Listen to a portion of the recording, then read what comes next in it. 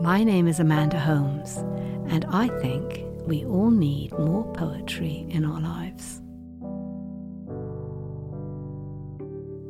Dulce et Decorum Est by Wilfred Owen has to be one of the most affecting poems about the Great War, a war in which my own grandfather fought when he was a young man, running across the mud over the bodies of his friends and calling out for his mother. The title of the poem, which is echoed in the final line, is from Horace, and it means it is sweet and good to die for your country. So here, by request, is Wilfred Owen's Dulce et Decorum Est. Bent double like old beggars under sacks, knock-kneed, coughing like hags, we cursed through sludge, till on the haunting flares we turned our backs, and towards our distant rest began to trudge.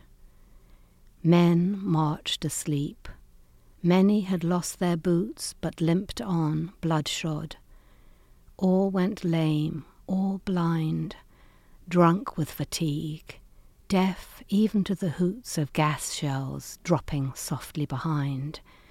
Gas, gas, quick boys, an ecstasy of fumbling, fitting the clumsy helmets just in time. But someone still was yelling out and stumbling and floundering like a man in fire or lime. Dim through the misty panes and thick green light, as under a green sea, I saw him drowning.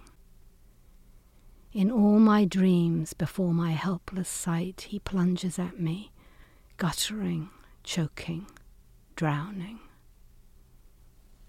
If in some smothering dreams you too could pace behind the wagon that we flung him in, and watch the white eyes writhing in his face, his hanging face like a devil's sick of sin.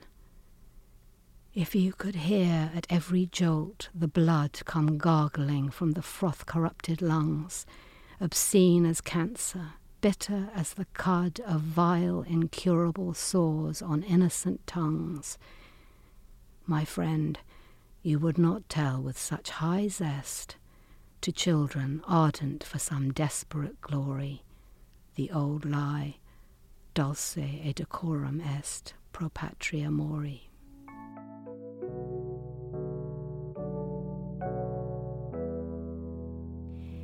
Thank you for listening.